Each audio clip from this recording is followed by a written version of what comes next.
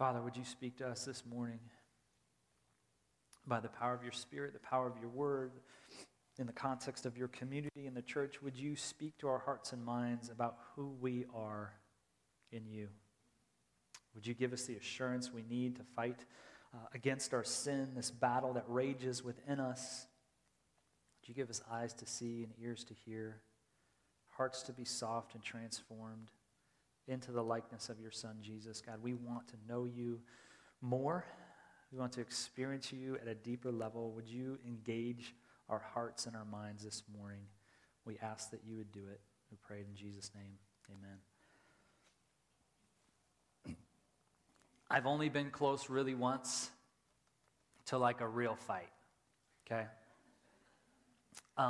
This was the end of 7th grade, the summer before 8th grade, and my buddy Casey Vetter was having a party, end of the year party, 7th grade celebration. There's like 25 of us in his house.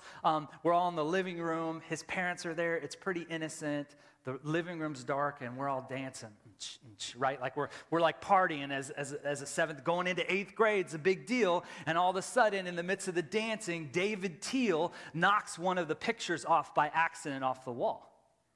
Goes down to the ground, and he kind of laughs at it, doesn't replace it, and I'm kind of like, hey, man, like, you can't do that. This isn't your house. This is my buddy's house. And he said, oh, what are you going to do? And, like, we got up in each other's face, and I pushed him, and he pushed me, and then we kind of went like this for, like, 20 seconds, like, okay. And in my mind, I'm going, okay, this is going to happen.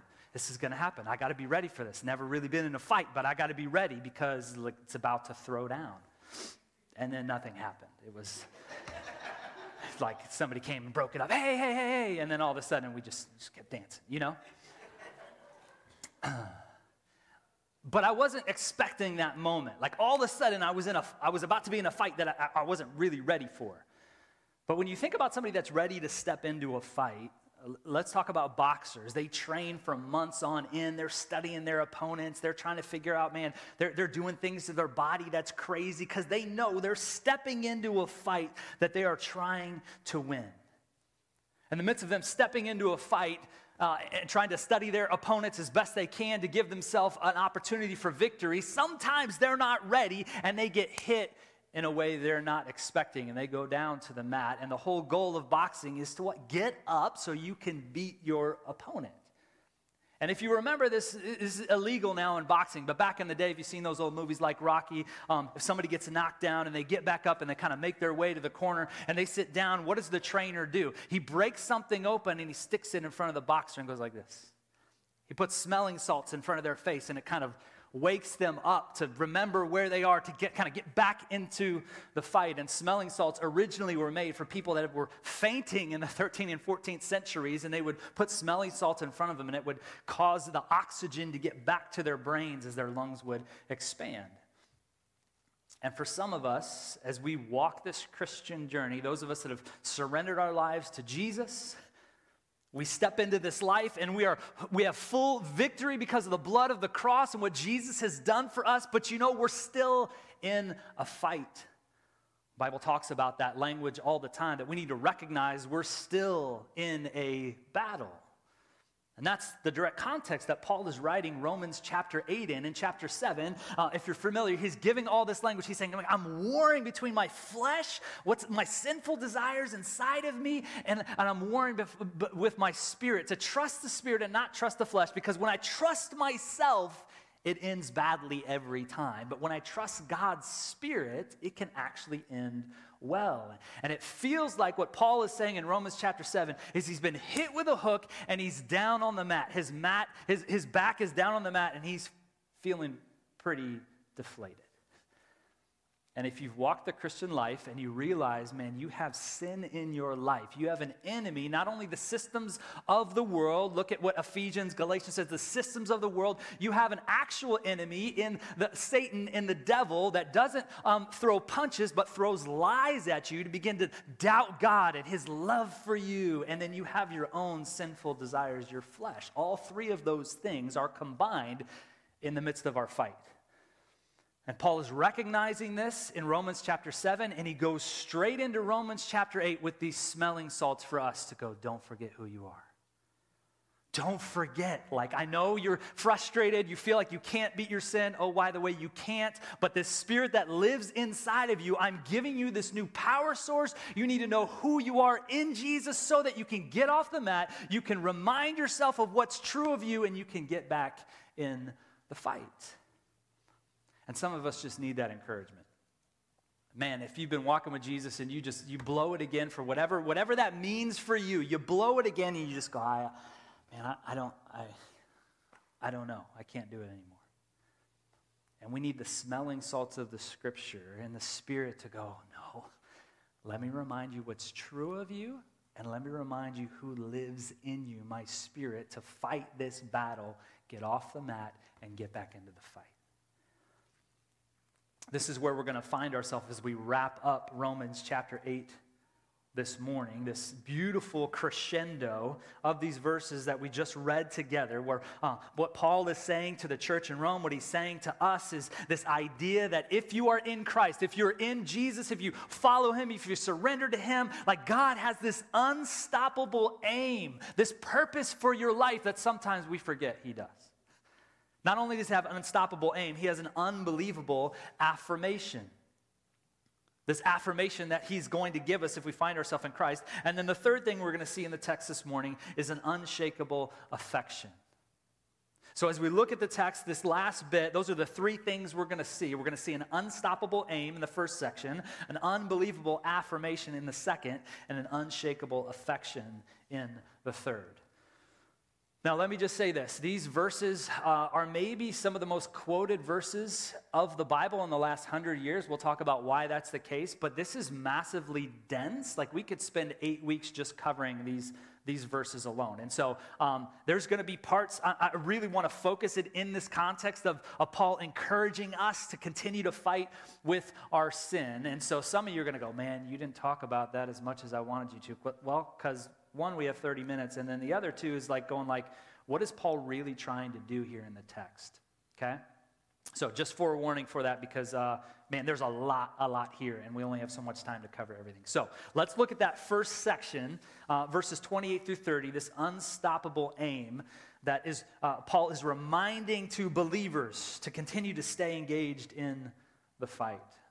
Verse 28 says this, and we'll just kind of stop verse by verse and kind of walk it through together. It says, and we know that those who love God, all things work together for good, those who are called according to his purpose. Let's stop there for a minute. This is one of the verses that gets quoted or halfway quoted, probably more than any other verse in the Bible, if you're familiar with this verse, right? And usually it gets quoted in the way of... in the Christian community, at least, this idea that, man, somebody goes through something really hard and we feel uncomfortable as Christians, and so we want to fix it, we want to give hope, but we also feel we don't like feeling like they're feeling bad, and so we can kind of jump right away with, well, you know, God works all things for good. Now, that's true. It's true. It should give us unbelievable hope, but it's not always kind to say in the moment. So let me just give us warning as we try to be people of love and empathy and care. When you go to somebody that's dealing with some type of loss, some type of grief, be careful not to put this bullet in your gun right away and go, well, you know, God works all things for the good, because it invalidates their pain and their grief often. And so many times we do this because we want them to believe in truth. Man, you just lost your job. Don't you know that God works all things for good? Like, that's not going to be the first thing I'm going to say, even though it's true. Here's why.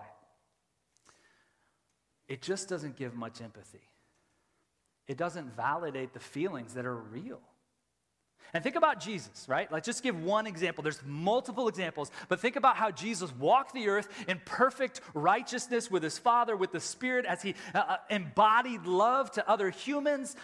He comes on this scene where there's tragedy. One of his best friends has died, and he shows up on the scene, and the sister Mary is weeping. She's weeping. She's totally disoriented. And she says, Jesus, if you were here, he wouldn't have died. I can't believe you didn't come. He would have been here. And what does Jesus do? Well, Mary, you know, all things. I'm going to work all things for good. Don't you believe that truth? It's not what Jesus does in the moment. even though he knows he's going to raise Lazarus, even though he knows the end of the story, what does he do with Mary? He weeps with her. He enters into her pain. He cries with her. Right? So I just want us to be aware in the midst of the assurance and this beautiful truth, right? Like this verse, we have to be careful how we use this verse. This isn't some flimsy, trite promise to make your pain go away. And sometimes that's how we use this verse. But this verse does give unbelievable hope. Doesn't mean you can't use this verse. Just be careful, be praying in the Spirit when you're having those conversations with people that are hurting, when to use this verse, because what this verse does say is that God is in the business of using all things to shape us, to mold us, to correct us. For what? His good. Not our good, not our version of good of no pain and unicorns and rainbows all the time. Like what God would define as good. And he's using all those things at the same time to mold and shape us to his image. That is true if you are a Christian, and that's good news. Even when we don't understand the circumstances he's using. Verse 29, as he continues, he says, "For those whom he foreknew, he also predestined to be conformed to the image of his Son, in order that he might be the firstborn among many brothers." That Jesus might be the firstborn among many brothers. I think Paul is using this language intentionally as we've been walking through this section. If you've been with us, Paul uses the language of adoption early on in the chapter. He's saying, when you've crossed from death to life, when you've given your life to Jesus, you are now an adopted son, an adopted daughter of the King. And just like a regular adoption, if you adopt a child, that child is now legally in your family. But what this is saying is not only are you legally in the family of God, but now you start to look like your siblings. You start to take on the traits. And what this is saying is like you start to look and sound and act like Jesus. That's the hope. That's the aim that God has for your life. And the way he does that in the beginning of verse 29, for those whom he foreknew, he also predestined for what? To be conformed to the image of his Son. That word foreknew, we kind of read that, and there's been lots of conversation and debate, lots of ink spilled, specifically on this passage with Calvinism and Arminianism, and does God know, and does he elect? And we believe that he does elect us, and he sees us and opens our eyes to who he is. But in the context of what Paul is saying here, this idea of foreknew is not dealing with knowledge in the sense of how we typically read it. Because we could read that and go, well, God knows all things. He sees past, he sees future, which is true. And so because he sees the future, he knows who's going to choose him, and that's who he predestines based on our choice of who's going to choose him and who's not going to choose him. But this word and the way the Bible speaks about knowledge is this idea of Adam knew his wife. Doesn't mean Adam knows about her, can describe her. He knows her intimately and relationally. And so this verse could actually read, not that God foresaw, which is true, but God foreloved. Like this is an intimate, deep knowledge. God foreloved those people. And because of that forelove, he predestined. He had the horizon, what? Not just for your salvation, but what? To be conformed into the image of his Son. That's like, because he loves you, he wants you to be conformed, to be changed, to be fully human. And the way you do that is to be conformed into the image of his Son. So he's going to use things in your life to help make that possible, to conform you to the person of Jesus. Verse 30, as he continues, as he kind of closes this section before he jumps into the end in 31, he says, "And those whom he predestined, he also called. And those whom he called, he justified. And those who he justified, he also glorified." So there's this aim, there's this purpose that God has for the people that he loves, for the people he calls. And sometimes when we're on our back on the mat, we fail again, we sin again, we feel distant, and we go, I don't even know if God could use me. And what Paul is trying to say is like, don't you know that God has an unstoppable aim for your life? He has unstoppable purposes for you. You can't see it right now, but it's true that he loves you, that he's predestined you, he's called you, he's justified you, but what Christ does on the cross, and then he has glorified you. Now, this is interesting that Paul uses the past tense right? Isn't this fascinating? Like he doesn't say you will be glorified one day, because that's how we talk about it, because it's true. We're still battling with sin. We're not fully right. We're not fully glorified until Jesus comes back again or until we go to be with him. We're still in this fight. But Paul uses the past tense and says you are glorified. Most commentators say the reason he uses that past tense is because this aim is so certain that he can talk that way. He's using it in hyperbole to go like, you're already glorified. It's going to happen. It's guaranteed. You just have to keep going. You have to keep going. God is going to ultimately glorify you one day, and it's guaranteed. So we have this unstoppable aim because of who God is. He has a purpose for us. He has an aim for our life. We only have an unstoppable aim. We also have an unbelievable affirmation. An unbelievable affirmation. Man, why do you need affirmation in the midst of your life, in the midst of your journey to try and follow Jesus?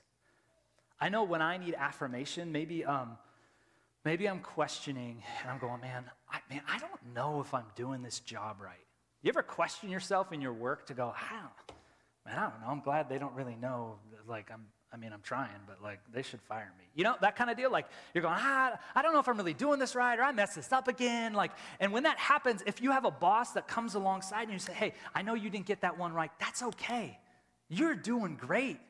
You're doing unbelievable. Let me show the stuff that you have done well. And you start to go, oh, starts to melt the doubts a little bit. Or when I start feeling like, man, I'm a terrible husband, man. I'm not loving my wife well. I'm maybe not loving my kids well. And my wife comes alongside me, and she's a very affirming person, and she affirms what's true. It makes me start to go, oh, okay. Right? Like I'm an Enneagram 1. I have a lot of self-critical thoughts. Like I beat myself up a lot. And so when somebody comes alongside me and gives me affirmation for what's going on, it makes me go, okay, maybe I can do this. And what Paul is saying is what the Spirit does in and through us is he gives us this affirmation. What God is saying is like, you know what? It's not really about you anyway. Let me remind you what's true of what I have done for you to stay in the fight. Keep fighting. And I love the way that this is framed by actually a pastor in New York named Abraham Cho. He talks about, because Paul uses these 5 kind of, it seems like rhetorical questions in this section when he starts asking these questions that we've been reading in our liturgy over and over again during our time of affirmation. But this pastor says, it feels like what Paul is trying to do is really surface our doubts. In the midst of our fight against sin, he's trying to surface these doubts we probably all have, and he's answering it by a question.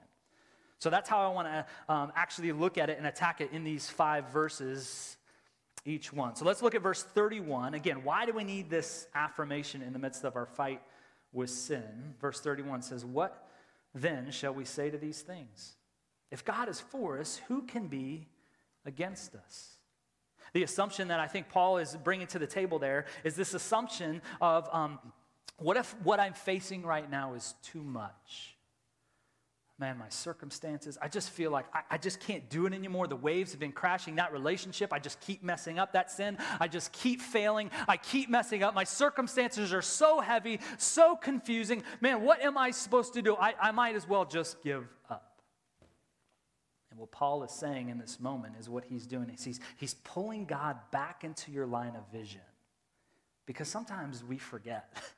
And we're only looking at our circumstances, and we need to be reminded that God is with us in the midst of our circumstances. And he's saying, man, if God is with you, you can face anything with him. He's not going to leave you. He's with you. In the midst of you going, I don't know if I can face this, I don't know. Would you remember that God is with you in the fight? He is not leaving you. He is right next to your side. Verse 32, he says, he who did not spare his own son, but gave him up for us all, how will he not also with him graciously give us all things? So for the first, verse 31 is talking about, man, I don't know if I could do it anymore. This verse, I feel like, exposes the assumption of like, man, God doesn't want good things for me. Because I've been praying about being married for a long time. Then I'm not married. and it feels like I don't got any prospects. And all these people getting married around me, God must be withholding good things from me. He doesn't want good things from me. He's kind of holding out on certain things from me. Now, it could be marriage. It could be having a baby. It could be this certain job that you're kind of going after, and you feel like you're praying, and it just is not happening in your timing, and you feel like, well, God must be holding out on me. And what Paul says is, he's like, man, he didn't spare his own son. The most precious thing he could give you, he gave you. He's not holding out on you. You start to question your intention, God's intentions, like, man, maybe he's not good, maybe I'm not good, and you're just forgetting, like, God has timing on purpose. He has what you need right now. Keep trusting him. Maybe this thing you're after is an idol in your life, and he's not going to give you your idols because he knows they will fail you. Would you trust his intentions? He is good. He's giving you the most precious gift you could ever want, you could ever need, and that's his son.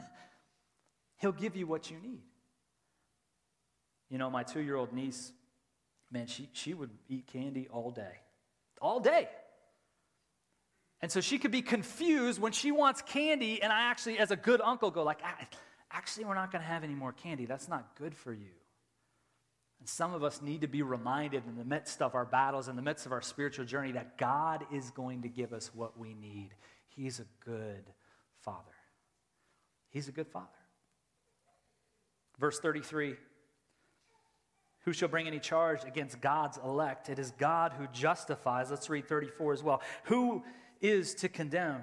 Christ Jesus is the one who died. More than that, who was raised, who at the right hand of God, who indeed is interceding for us. I think these two kind of go together, the assumptions that if verse 31 is talking about the assumption of going like, I'm overwhelmed with my circumstances. Verse 32 is talking about, is God really for me? Is he going to give me good things? I think verse 33 and 34 are talking about our guilt and our shame.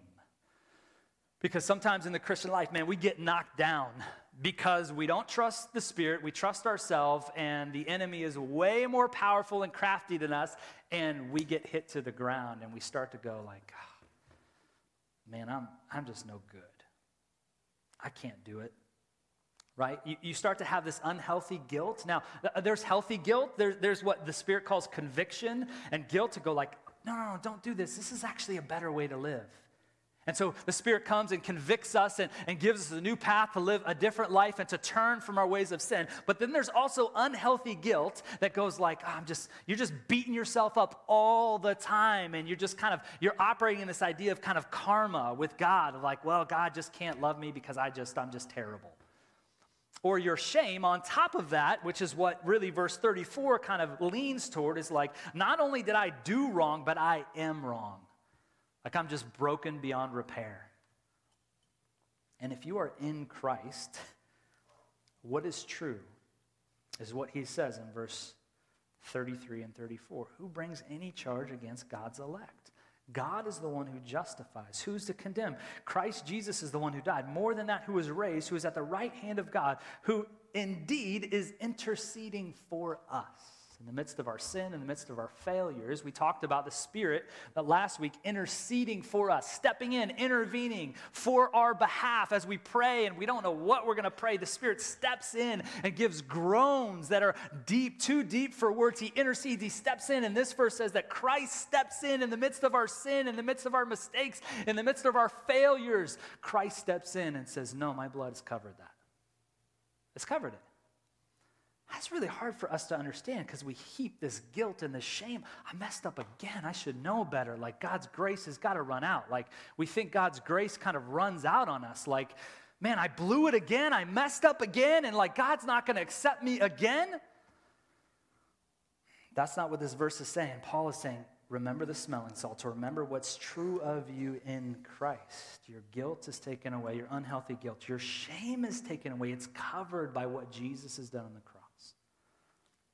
And then verse 35, this last part of this affirmation that we need to hear often when we feel like we're struggling in the Christian life. Who shall separate us from the love of Christ? Shall tribulation or distress or persecution or famine or nakedness or danger or sword? Who shall separate us from the love of Christ? The assumption here is that, man, God's just left me. like he's abandoned me. I know he forgives me for my sin, and I know I need him for salvation, but man, I just can't get it right. And God's just fed up, and he's tired of my sin. And it's like, I've given you enough chances, man. Like, I'm done with you. And he's abandoned you. And what this text says, if we believe the truth of the Bible, which we believe the truth of the Bible at this church, is that nothing can separate you from the love of Christ.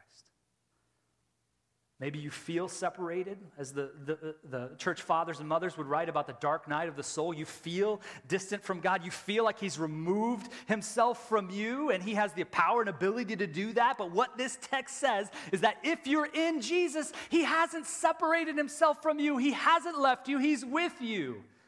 He's with you. Keep going. Keep trusting. Keep believing. Keep relying. Because you're not saved on your own effort.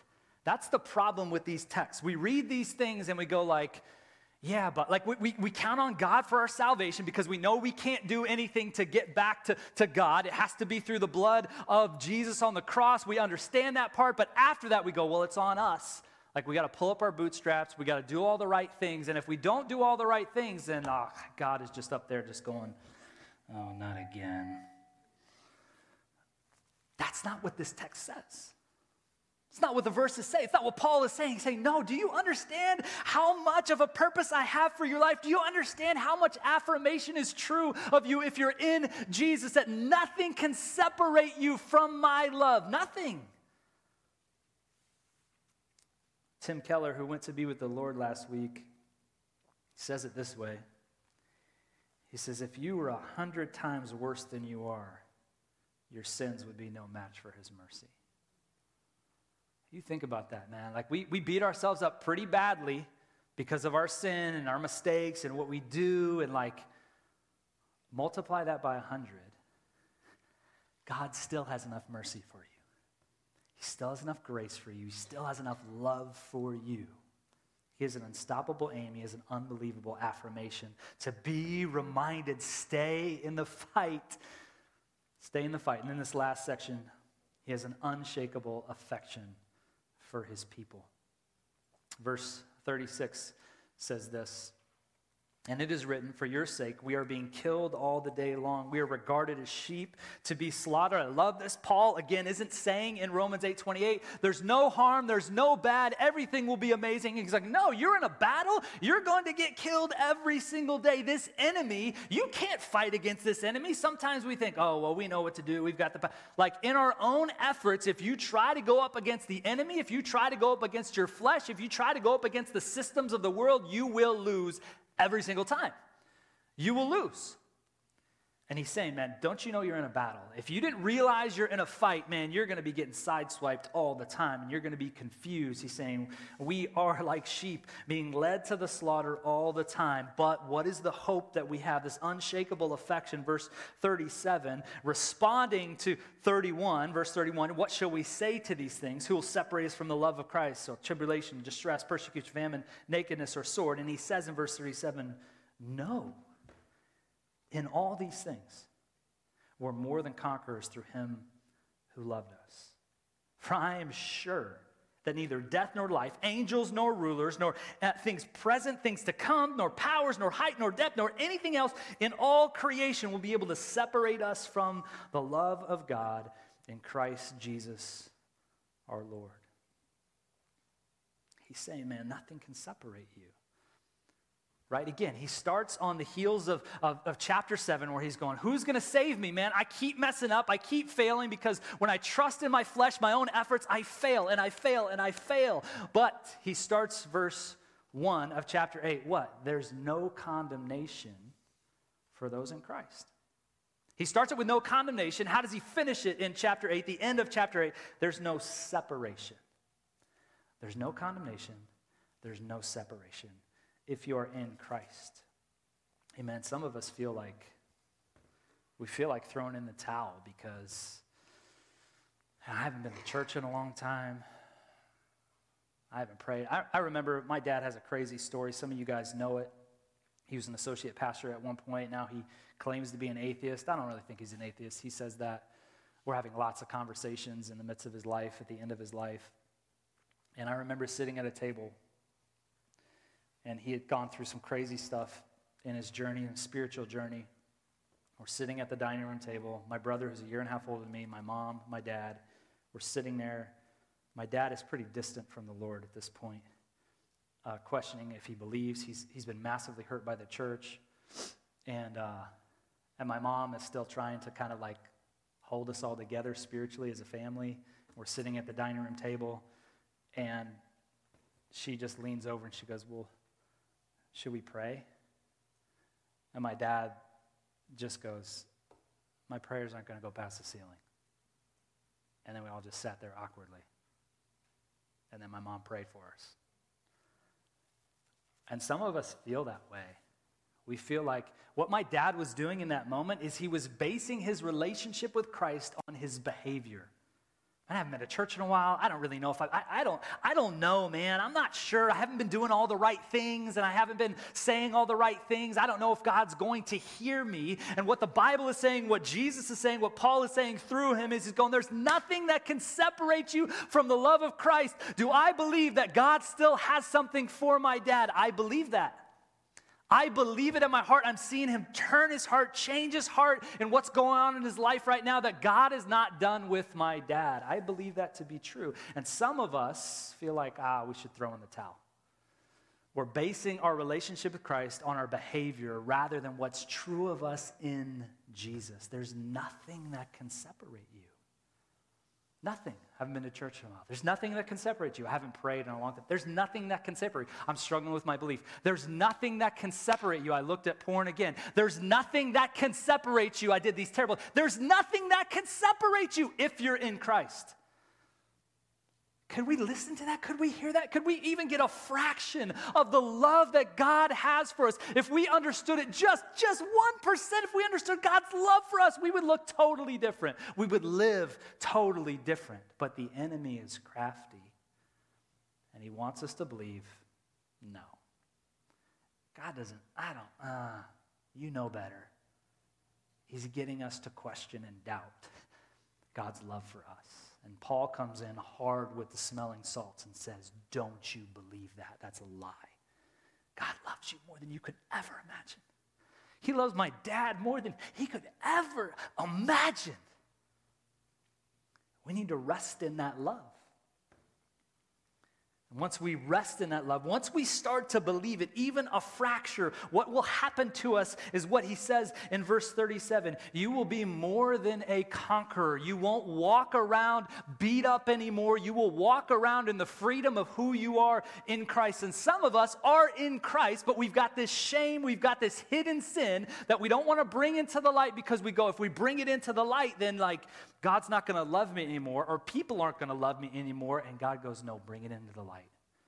There's nothing that can separate you from my love. And some of us that are hiding the secret sin, like we don't want to tell people because of the ramifications. Are there going to be ramifications of your sin horizontally? Absolutely. But that's the best place to bring it into the light. And we're going to see as we jump into 1 John that John is continually going, bring it into the light. Bring it into the light. It hurts, but it's actually the best place to get healing. And if we understand how much God loves us, then we can actually bring that sin that we've been hiding into the light, and we can be healed. Now, as we close, the last thing I want to do this morning, and we've talked about it throughout this series. I think Paul does a good job of kind of going like, but if you're in Christ, if you're in Jesus, he's not assuming that all of his readers in the church understand this relationship with Christ. And the last thing I would want to do, that we would want to do, is to give you a false assurance that all this stuff is true of you. Because if you haven't made that decision to surrender your life to Christ, if you haven't given your life to him, if you haven't recognized that you're separated from God because of your sin, because this says what can separate you, sin has separated you from Christ. But if you've made that decision to give your life to Jesus, his blood covers your sin, and now you cannot be separated from him. But some of you in the room maybe grew up in church and really have never made this decision for Jesus. right? And you're the only one from your own heart self-assessment know if you've trusted the Lord with your life. And so I just want to make sure I'm clear on that this promise, these promises, these affirmations are for people that have given their life to Christ. And if you haven't done that, if you would say, no, I'm not a Christian, I don't follow Jesus, then these promises aren't true for you, but they can be. Right? You can enter into a relationship with Christ, giving him your life, asking for forgiveness of your sins, and you can be made totally new again. And these promises can be made true of you in the midst of our fight. Some of you need to make that decision because you haven't made it.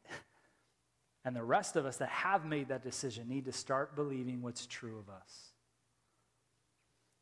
So I was asking my wife yesterday, I said, hey, how do you, sometimes I'll do this randomly when we talk about, like, I'm just trying to get a sounding board for what I'm going to say on Sunday, and I go like, how do you fight your sin? What's that look like for you? And she goes, I just hide behind Jesus. Which sounds like a really wise answer, right? Because it's not about like these smelling salts and then you get back into the ring and okay, I'm going to do it on my own effort. If you do that, you're going to get knocked down again. It's getting up, it's getting back into the ring, and it's going, okay, I'm going to hide behind you.